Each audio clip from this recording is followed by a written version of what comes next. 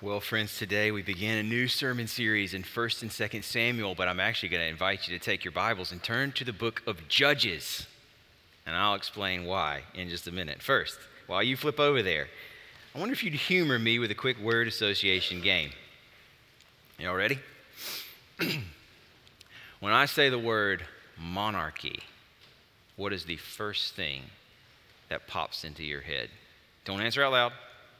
When I say monarchy, what pops into your head? Now, quick show of hands. How many of you thought of something to do with the British royal family?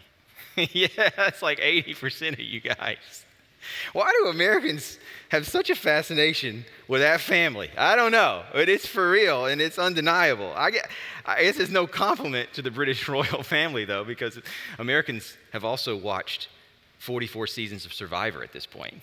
And 26 seasons of The Bachelor. And I think we're into the British royal family for much the same reason. You know, kind of an escape into this otherworldly glitz and glamour. This distraction of a family drama that's more messed up than our own. This can't look away from the train wreck allure of it all. In real life, I don't get the sense that Americans have much interest in getting a king of our own. I'm not going to ask for a show of hands this time, but I bet you, if you didn't first think British royal family, when I said the word monarchy, what you first thought of was something to do with tyranny. Because we know, if not from our history books, from Hamilton, that King George III is the bad guy. He's the bad guy. He's petty and self-involved and arrogant. He's tyrannical. And the history books are legitimately full of terrible kings. For all the mess in our politics around here, I don't think I know anybody who would rather have a king to bow to, interfering in our lives day in, day out. I wonder, have you ever consciously felt, man, I wish I had a king to rule over me? I don't think I ever have. If you haven't ever felt your need for a king, a desire to have one for yourself, I think a lot of what the Bible says about Jesus can be difficult to connect with. Jesus is well known, with good reason, for his death, for the blood that he shed as a sacrifice for sinners. That's the core of what Christians believe about him. It's what they hope for from him. Forgiveness. But just as central to what the Bible has to say is the claim that Jesus is also a king who sits on a throne, a king before whom one day every knee will bow, a king that will reign forever and ever. If you're evaluating Jesus on the front end, you need to know what makes that promise good news, not bad news. And if you've been a Christian for decades already, your growth as a Christian from this point forward is going to look like a deeper and deeper and deeper heart level awareness of why it's so wonderful to have Jesus not just as your Savior, but as your Lord. And if connecting with this language of kingship is difficult for you, I think it will help you to know the backstory. It'll help you to know how Jesus coming as king fulfills a building hope and a crying need from the history of Israel, a need that plays out through the stories of the Old Testament from beginning to end, and nowhere more clearly than in the books of 1st and 2nd Samuel, where we're going to spend most of our time this fall. I cannot wait to introduce you to these books. They are absolutely incredible stories you will never forget. Some you've heard of before, some you may not have heard of before. We're going to cover all of it, or do our best anyways. But as much as I can't wait for that, I have chosen to wait one more week. Because just as you need Samuel to understand Jesus, you need the book of Judges to understand Samuel. The book of Samuel opens during the time of the Judges when there was no king in Israel. And the book of Judges, well, that book explains what that time was like. how things got as bad as they got among God's people, and what made the hope of a king so desperately important to them and ultimately to us. If Samuel helps us see why King Jesus is such good news, Judges helps us see why we need a king in the first place. So to set our stage for 1st and 2nd Samuel, I want us to spend this week on what it was like when there was no king in Israel. I'm going to introduce you to the whole book of Judges in one sermon. Now, our normal practice around here is to go verse by verse and to get down into the nitty-gritty details. This is not going to be a sermon like that. You're welcome. We're not going to go that way through all 21 chapters of this book, which sadly, honestly, means you're barely going to get a taste of incredible stories about Ehud and Deborah and Gideon and Samson and the rest of this motley cast of crews known as the Judges. But where the stories of Judges naturally grab our attention, what drives home the point of Judges? The reason that it's in the Bible in the first place is a pattern that unfolds over and over and over, time and again, known as the Judges cycle. It's a pattern that's summed up near the beginning of the book in chapter 2, then repeats itself 6 times from chapter 3 to chapter 16. And this morning, to introduce you to the whole book, what I want to do is read for you the summary of this cycle, and then use that summary to introduce you to the 4 main themes in the book of Judges, all of which, packaged together, help us to see why we need a king so badly. I want to begin by reading from Judges chapter 2. I'm going to read verses 7 to 19, and I'm going to ask you to stand with me in honor of God's word while I read.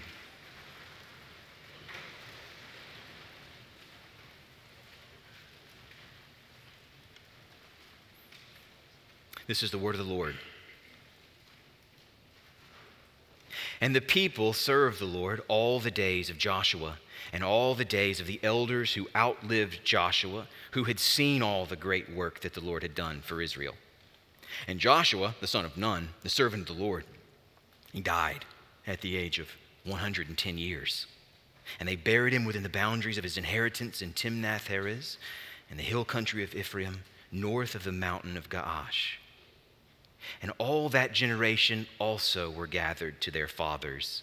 And there arose another generation after them who did not know the Lord or the work that he had done for Israel.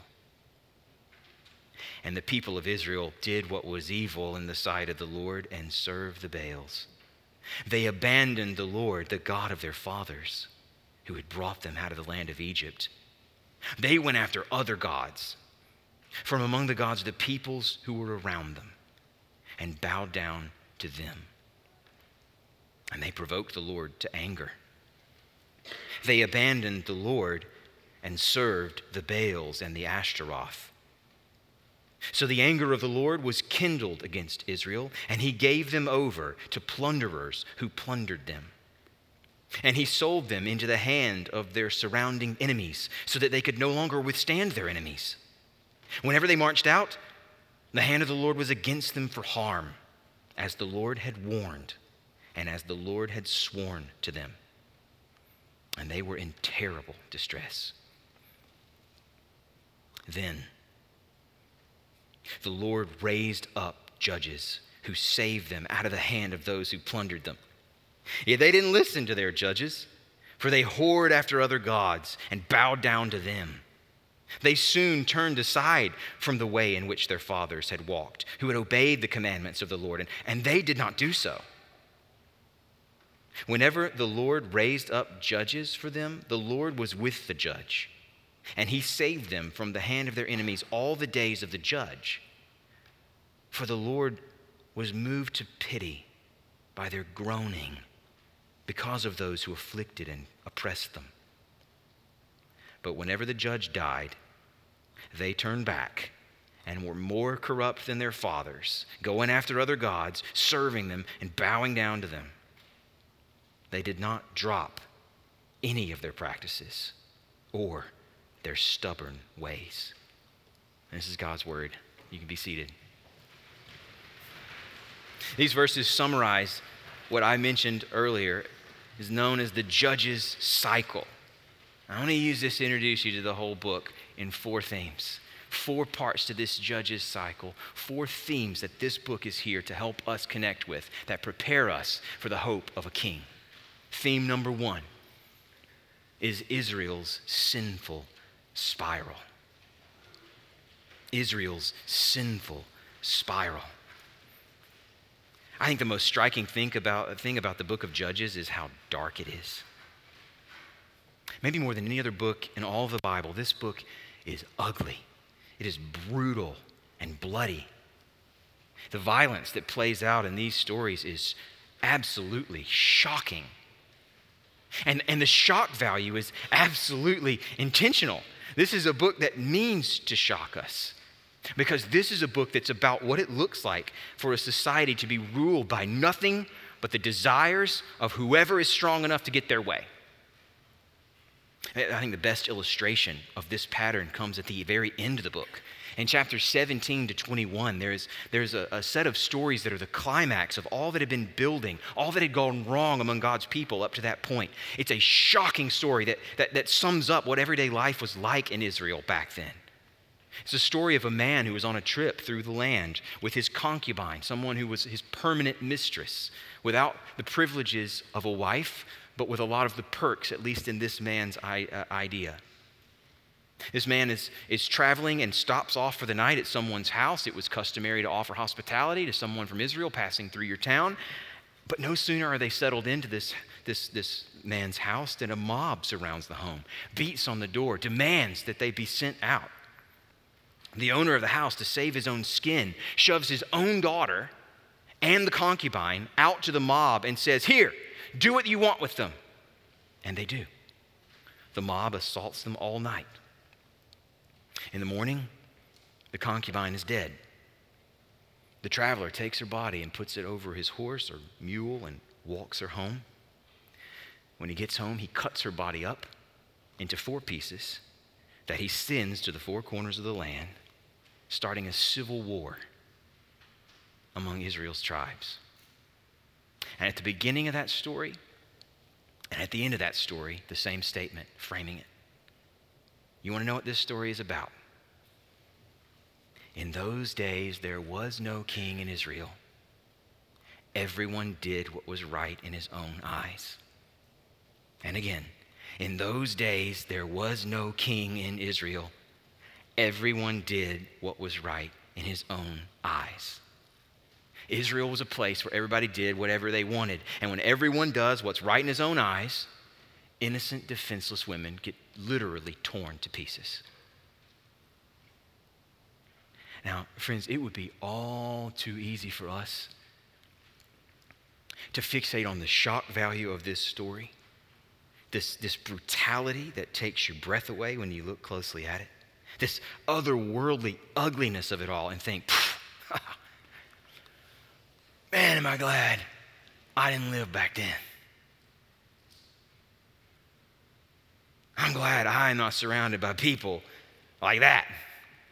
Isn't it great we're so civilized now? And yeah, I mean, these stories are here to shock us, guys. They are. But the shock value of these stories is actually here to draw our attention to the starting point for all this violence and oppression, this might makes right style of living. We're meant to wonder, where does it come from? How does a people get to this point where this is something that made sense to them to do? And then to draw us in to look carefully at what Judges teaches. The pattern is in the summary that we've read from chapter 2. It doesn't start with this shocking brutality. It starts with a slip that is so easy, so familiar, if we have eyes to see it. Step number 1 for Israel was they forgot they could trust God. Step number 1 in this spiral that led to this ending was that they just forgot they could trust him. Look back with me at verse 7 in chapter 2. The people served the Lord all the days of Joshua and all the days of the elders who outlived Joshua, who'd seen all the great work that the Lord had done for Israel.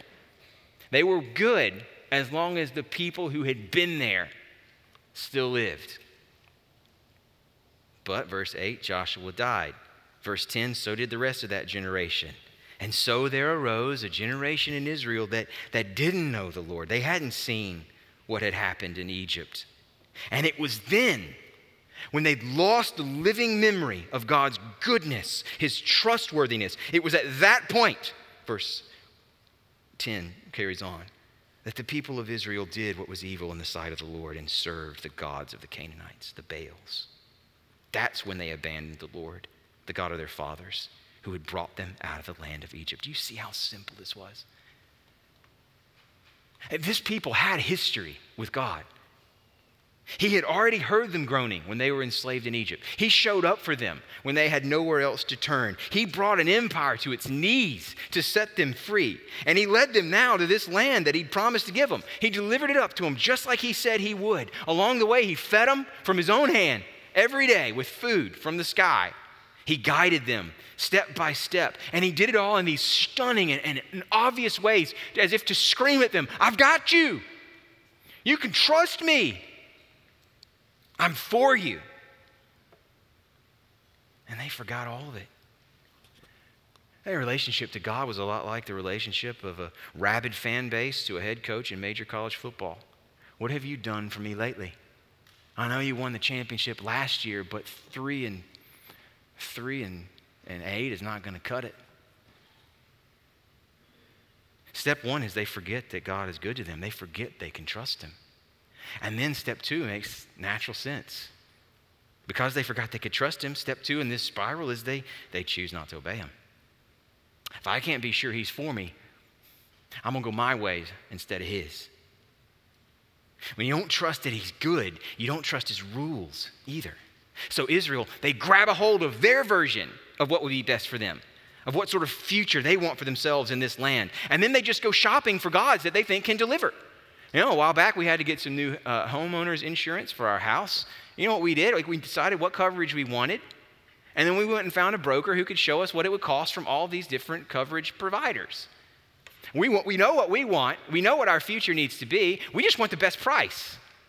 And that's what Israel was like with their gods. Like, they know what they want. They know what they think is best for themselves. We'll just go shopping on this open market. The Canaanites have got a lot of providers to choose from.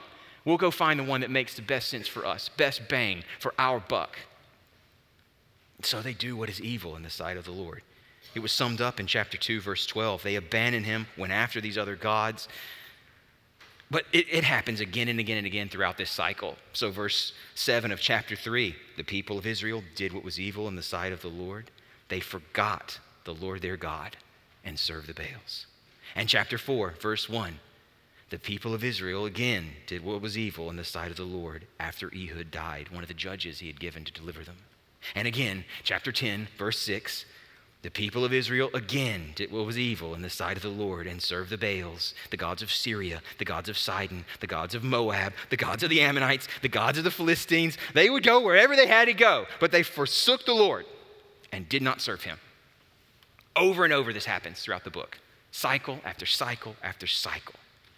Now, I said before, Judges ends in one of the darkest and most chaotic moments in Israel's history. But can you see how subtly that spiral begins? How easily they stepped onto this path.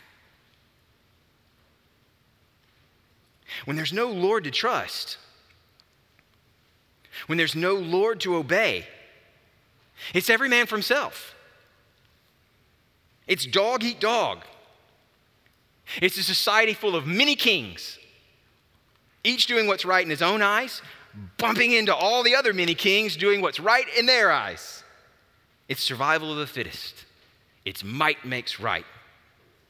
And it all starts with their forgetfulness of God's goodness and their choosing to do something God said not to do.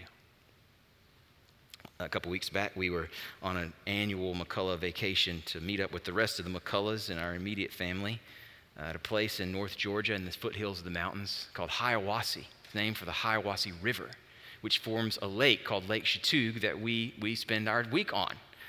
It's a huge lake. I mean, not like Great Lakes huge, but, big enough. And anytime you go up hiking on one of these overlooks, it's everywhere. You're looking out, you're seeing little fingers of it go in between all these crevices between the mountains all over the place. And it's big enough for us to spend our whole week out on it, kayaking and boating and rafting and fishing. It's a lake that you can easily spend a week on. It's massive. But a couple years ago, we were on a hike nearby on the Appalachian Trail up a mountain called the Rocky Mountain. And a few miles up, you cross the headwaters of the Hiawassee River that flows down from there to make Lake Chatuge. Those headwaters, where we crossed them, is basically just a damp spot on the ground. It was just this little soppy, wet, kind of marshy, squishy spot with rocks around that you could step on to keep going with the trail. You could stand with feet on either side of it up there. Judges is meant to shock us with the lake at the end, when everyone did what was right in his own eyes. But all to draw our attention back up to the top of that spiral so that we see the trickle from which that lake is formed. If we read this book and we think, how could they? We're reading it wrong. We're reading it wrong. Can you see yourself in Israel? That's the question. Can you see how easy it is for us to forget God? That he has been and will be good to us. I mean, our modern world makes this at least as easy as it was for Israel, if not easier. I mean, how much of our time do we spend using tools that we control aimed at grabbing things we don't have yet? I mean, how many times did you open up your little triangle of glass, or rectangle rather, this week? To scroll through pictures of what other people have. Or to scroll through Prime Day offers of things you don't have yet but could buy cheap, one day only. It's so easy to take for granted that we're even alive in the first place. What a miracle. I had nothing to do with that. Literally nothing to do with it. I'm just here. What a gift to have a breath even. Not to mention a life on a planet that's so hospitable to us. It's so perfectly suited for our lives. We didn't pay anything for this place. How quickly, how easily do we then slip into focusing on what's wrong, on what we don't have yet, on what we wish were different. Kind of like water always finds its way to the lowest place, we can so often find our way down into whatever it is about our life we would change if we could. And how quickly we can give in to complaining or grumbling. This right here, Judges, this is why the Bible takes grumbling so seriously. This is where it ends up. And friends, this is why we can't possibly overstate the importance of memory in our fight against sin. The front lines in our battle for holiness is remembering God is good. He is good. He has given us good, not just in life, but in the gift of his own Son to redeem us. We can trust him. Any rule he gives us comes from the same place that sent his Son. The same love that drove Jesus to the cross drove him to give us laws that are good for us. And a big part of the local church, our purpose in our life together, is to help each other remember what is so easy to forget. It's why we have communion together. It's why we come here every single week instead of just once every now and then. We know weekly, on the regular, we need to stand here and be sung to about the goodness of God to us through Jesus. We need to be preached to. We need to hear his word read. We need to pray together so that we're shaped towards the same hopes, so that when we are weak, together we can stand strong. We're fighting together to remember God has been good, so of course his rules are good for us. And the most obvious theme in the book of Judges is Israel's sinful spiral, given so that we could be warned against stumbling like they did. The second theme in the book shows us just how much is at stake. And from here, I'll go much more quickly. Theme number 2 in this Judges spiral that the book is meant to show us is God's perfect justice. God's perfect justice. Israel's sin might be the main subject in this dark collection of stories, but God is a central character. Israel chooses to live like he's not there, but he always is, always. And he's always watching. He's always seeing. He always cares. And he always judges evil and oppression wherever he sees it. The Lord's response in this cycle is just as consistent as Israel's disobedience. We already read of it in chapter 2, verse 14. The anger of the Lord was kindled against Israel when they turned against him and then against one another. And then we see it play out in the cycle. Chapter 3, verse 8. Therefore, the anger of the Lord was kindled against Israel. Chapter 4, verse 2. The Lord sold them into the hand of Jabin, king of Canaan, and he oppressed the people of Israel cruelly for 20 years. Chapter 6, verse 1. The Lord gave them into the hand of Midian 7 years, and the hand of Midian overpowered Israel. And friends, I could go on if I had the time. I could show you this pattern over and over again throughout the book.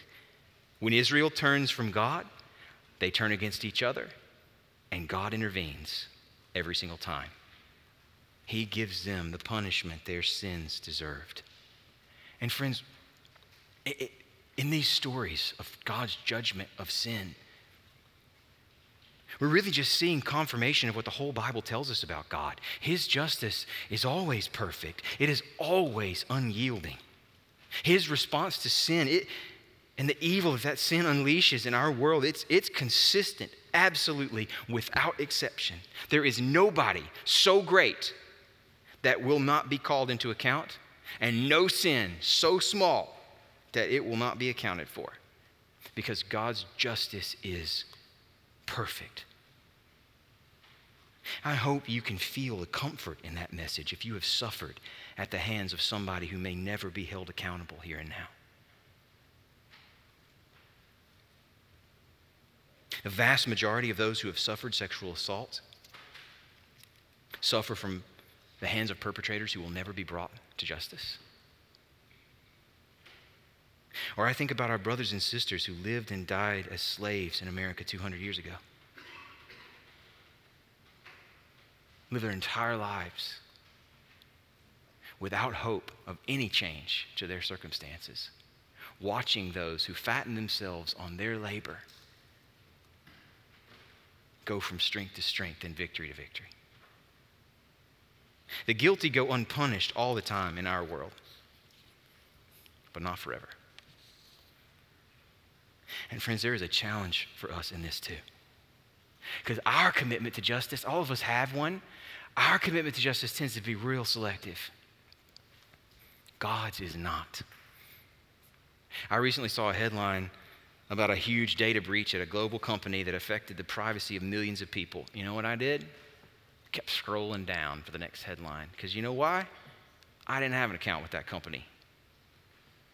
Didn't bother me, to be honest. But this week, a couple friends sent me a crazy email ostensibly from me to them that I didn't write. Well, that bothered me. Somehow my privacy got violated, and I value justice. But I tend to value justice selectively. I think it's probably safe to say we value justice selfishly. But God is not like that. His commitment to justice is perfect. He sees everything, and every story in the Judges cycle, every story showing God's punishment of Israel's sin, every single one of them is a preview. It's a preview of a day that the Bible tells us is coming, a day of judgment where everything is revealed, where everything will be set right, where every dictator who has ever lived and died in luxury, feasting on the blood and sweat and tears of the people, will give an account to God, but so will we. And that sobering truth prepares us for the third theme in the Judges cycle: God's relentless love.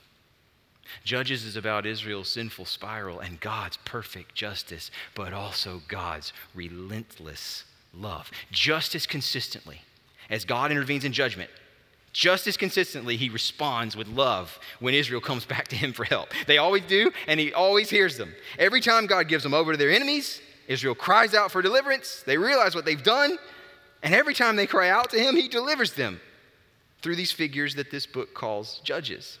Chapter 2, verse 18 summarizes it. Whenever the Lord raised up judges for them, the Lord was with the judge, and he saved them from the hand of their enemies all the days of the judge. For the Lord was moved to pity by their groaning because of those who afflicted and oppressed them. The Lord was moved by their affliction. In a way, this book reads like a bunch of hero stories. One after another, these deliverers is raised up in Israel's hour of need, and then through incredible twists and turns, somehow delivers them, and they have rest for a while. Chapters 3 to 16 is where all these stories fall. There are about 12 judges who rise up one after another every time Israel cries out for help. You can read in chapter 3 about Othniel, and then about Ehud, the left-handed assassin. Chapter 4, you can read about Deborah, who led Israel in battle when Barak was too afraid to do it himself. In chapter 11, you can read about Jephthah.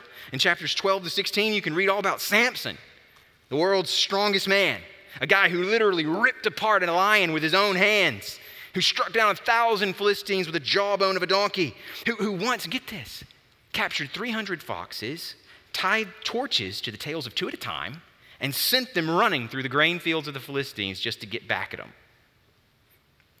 These stories are incredible. But you read closely, and you'll see it's never about these heroes. They are not good examples for your kids.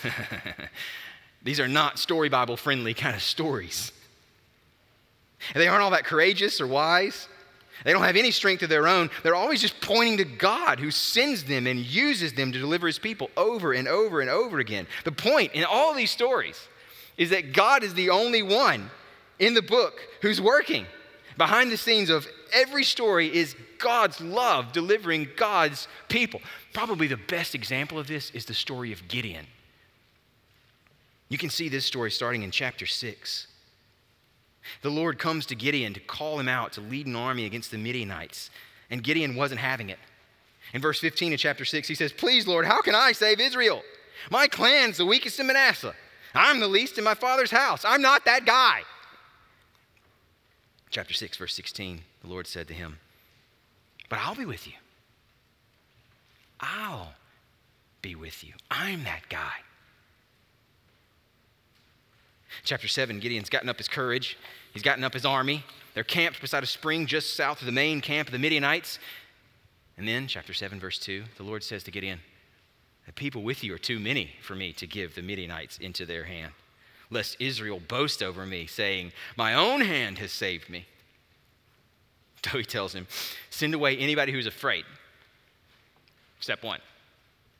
Then his army goes down from 22,000 to 10,000. The Lord says, "Still too many. Can't work with these guys. They're too strong." So he tells them to take them down to the water and see how they drink. Anybody who gets water in his hand and brings it up to his mouth to lap it up like a dog, they stay. Anybody who gets down with his face into the water and drinks it up straight from the source, send them home. Why? Because obviously the best fighters know to get water in their hand and lap it up like a dog, obviously. No, it's completely arbitrary. The whole point is that it's arbitrary. Now there's 300 left. And then the story takes us up to this place where you can look out into the plain beneath and see the Midianites. And the text tells us in chapter 7, verse 12, they lay along the valley like locusts in abundance. Their camels were without number as the sand that is on the seashore in abundance. 300 men against the sand on the seashore. And to top it all off, God sends them into battle without weapons. They're to surround this army with a trumpet in one hand and a torch covered by a jar in the other. At Gideon's word, they're to blow the trumpet, break the jar, hold up the torch, and see what happens. And so, verse 21, every man stood in his place around the camp, and all the army ran. They cried out and fled. The Lord set every man's sword against his comrade and against all the army. Do you see what happened there?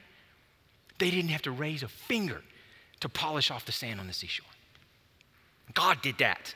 And God did it in a way that they would know God did that. Now, why? Why would you tell that story in that way? Why would you make it so clear that God is the one who's doing the saving? Here's why. To show that the same God who punished them for their sin saved them from it too when they called out to him.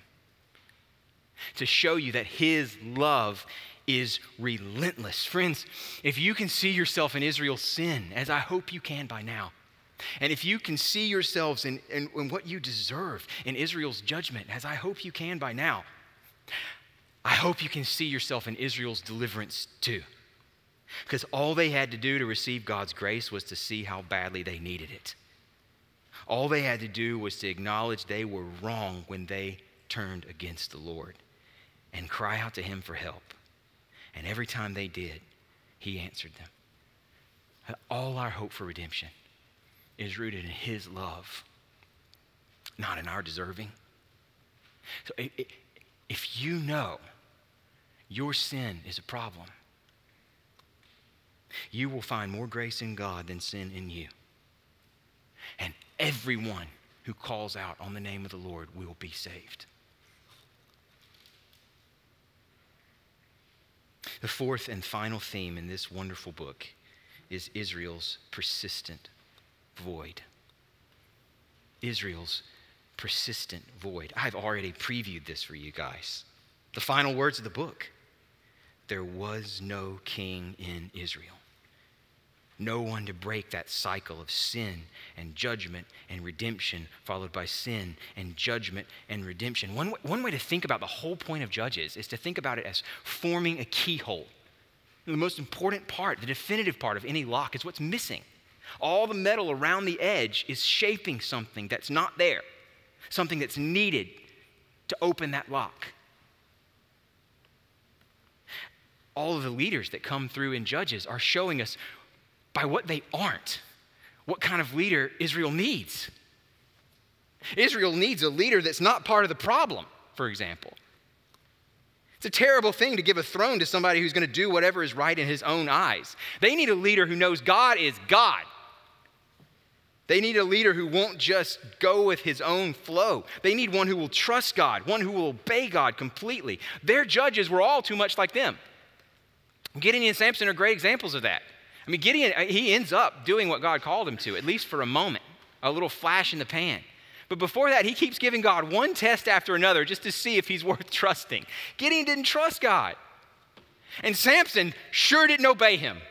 Samson was a guy who just did what was right in his own eyes. Israel's Achilles' heel was the fact that there were these pagans all around them, influencing them. Samson goes out and marries a pagan wife. Why? Chapter 14, verse 3. She's right in my eyes. That's what he says. She's right in my eyes. And anytime he bucks up and fights against the Philistines, it isn't for God's honor. It isn't for concern about God's people. He's provoked by one after another personal slight to him. He cares about him. Gideon didn't trust God fully. Samson certainly doesn't obey God. The best of their leaders were just caught up in the same flaws that got them into trouble to begin with. And they need a leader who's going to reign forever. Because at their best, these judges keep dying. Whoever the judge died, chapter 2, verse 19, they turned back and were more corrupt than their fathers, going after other gods, serving them, bowing down to them. Whatever their strengths, these judges all had the same weakness. They are mortal. They aren't going to last forever. Israel needed something more. And 1st and 2nd Samuel, these books open in this time. This is the context for the stories we're going to explore in the months ahead. But here's a spoiler alert for you guys. There is no king in Israel, even in 1st and 2nd Samuel, to be the king that Israel needed. If Judges is this book that's marking off that keyhole, think of 1st and 2nd Samuel as trying one key after another, jamming it, jamming it, jamming it. These won't go in. They don't fit. They won't open us up. They won't set us free. There is only one key to fit that lock. Only one Messiah worthy to reign forever. And the stories of Samuel are meant to whet our appetite for him. You know why Jesus reigns on the throne that he sits on today? Because he was obedient to the point of death, even death on a cross. That's why God highly exalted him and gave him a name before which every knee will bow. And our King Jesus, he rules as the Lord of love. He bears wounds right now that he willingly took on for us. We have a king ruling over us who willingly died for us. He won't bleed his people dry. He shed his blood for them. That's what he came to do. And he rules as the Lord of life. He triumphed over the grave already. He rose victorious in that strife. He did it for those he came to save. We sing of his glories now because he died and he rose again. He died to bring eternal life. He lives that death may die. He reigns and he rules forever. And Lord willing, our time in these wonderful books and all the stories they tell us is going to show us why this gospel is such good news. Father, I pray that you would help us and prepare us now to learn what we need to from these wonderful stories, and that you would help us to help one another to put into practice the things you set out for us. Help us especially to see and to love the King that you've given us. We pray now in his name. Amen.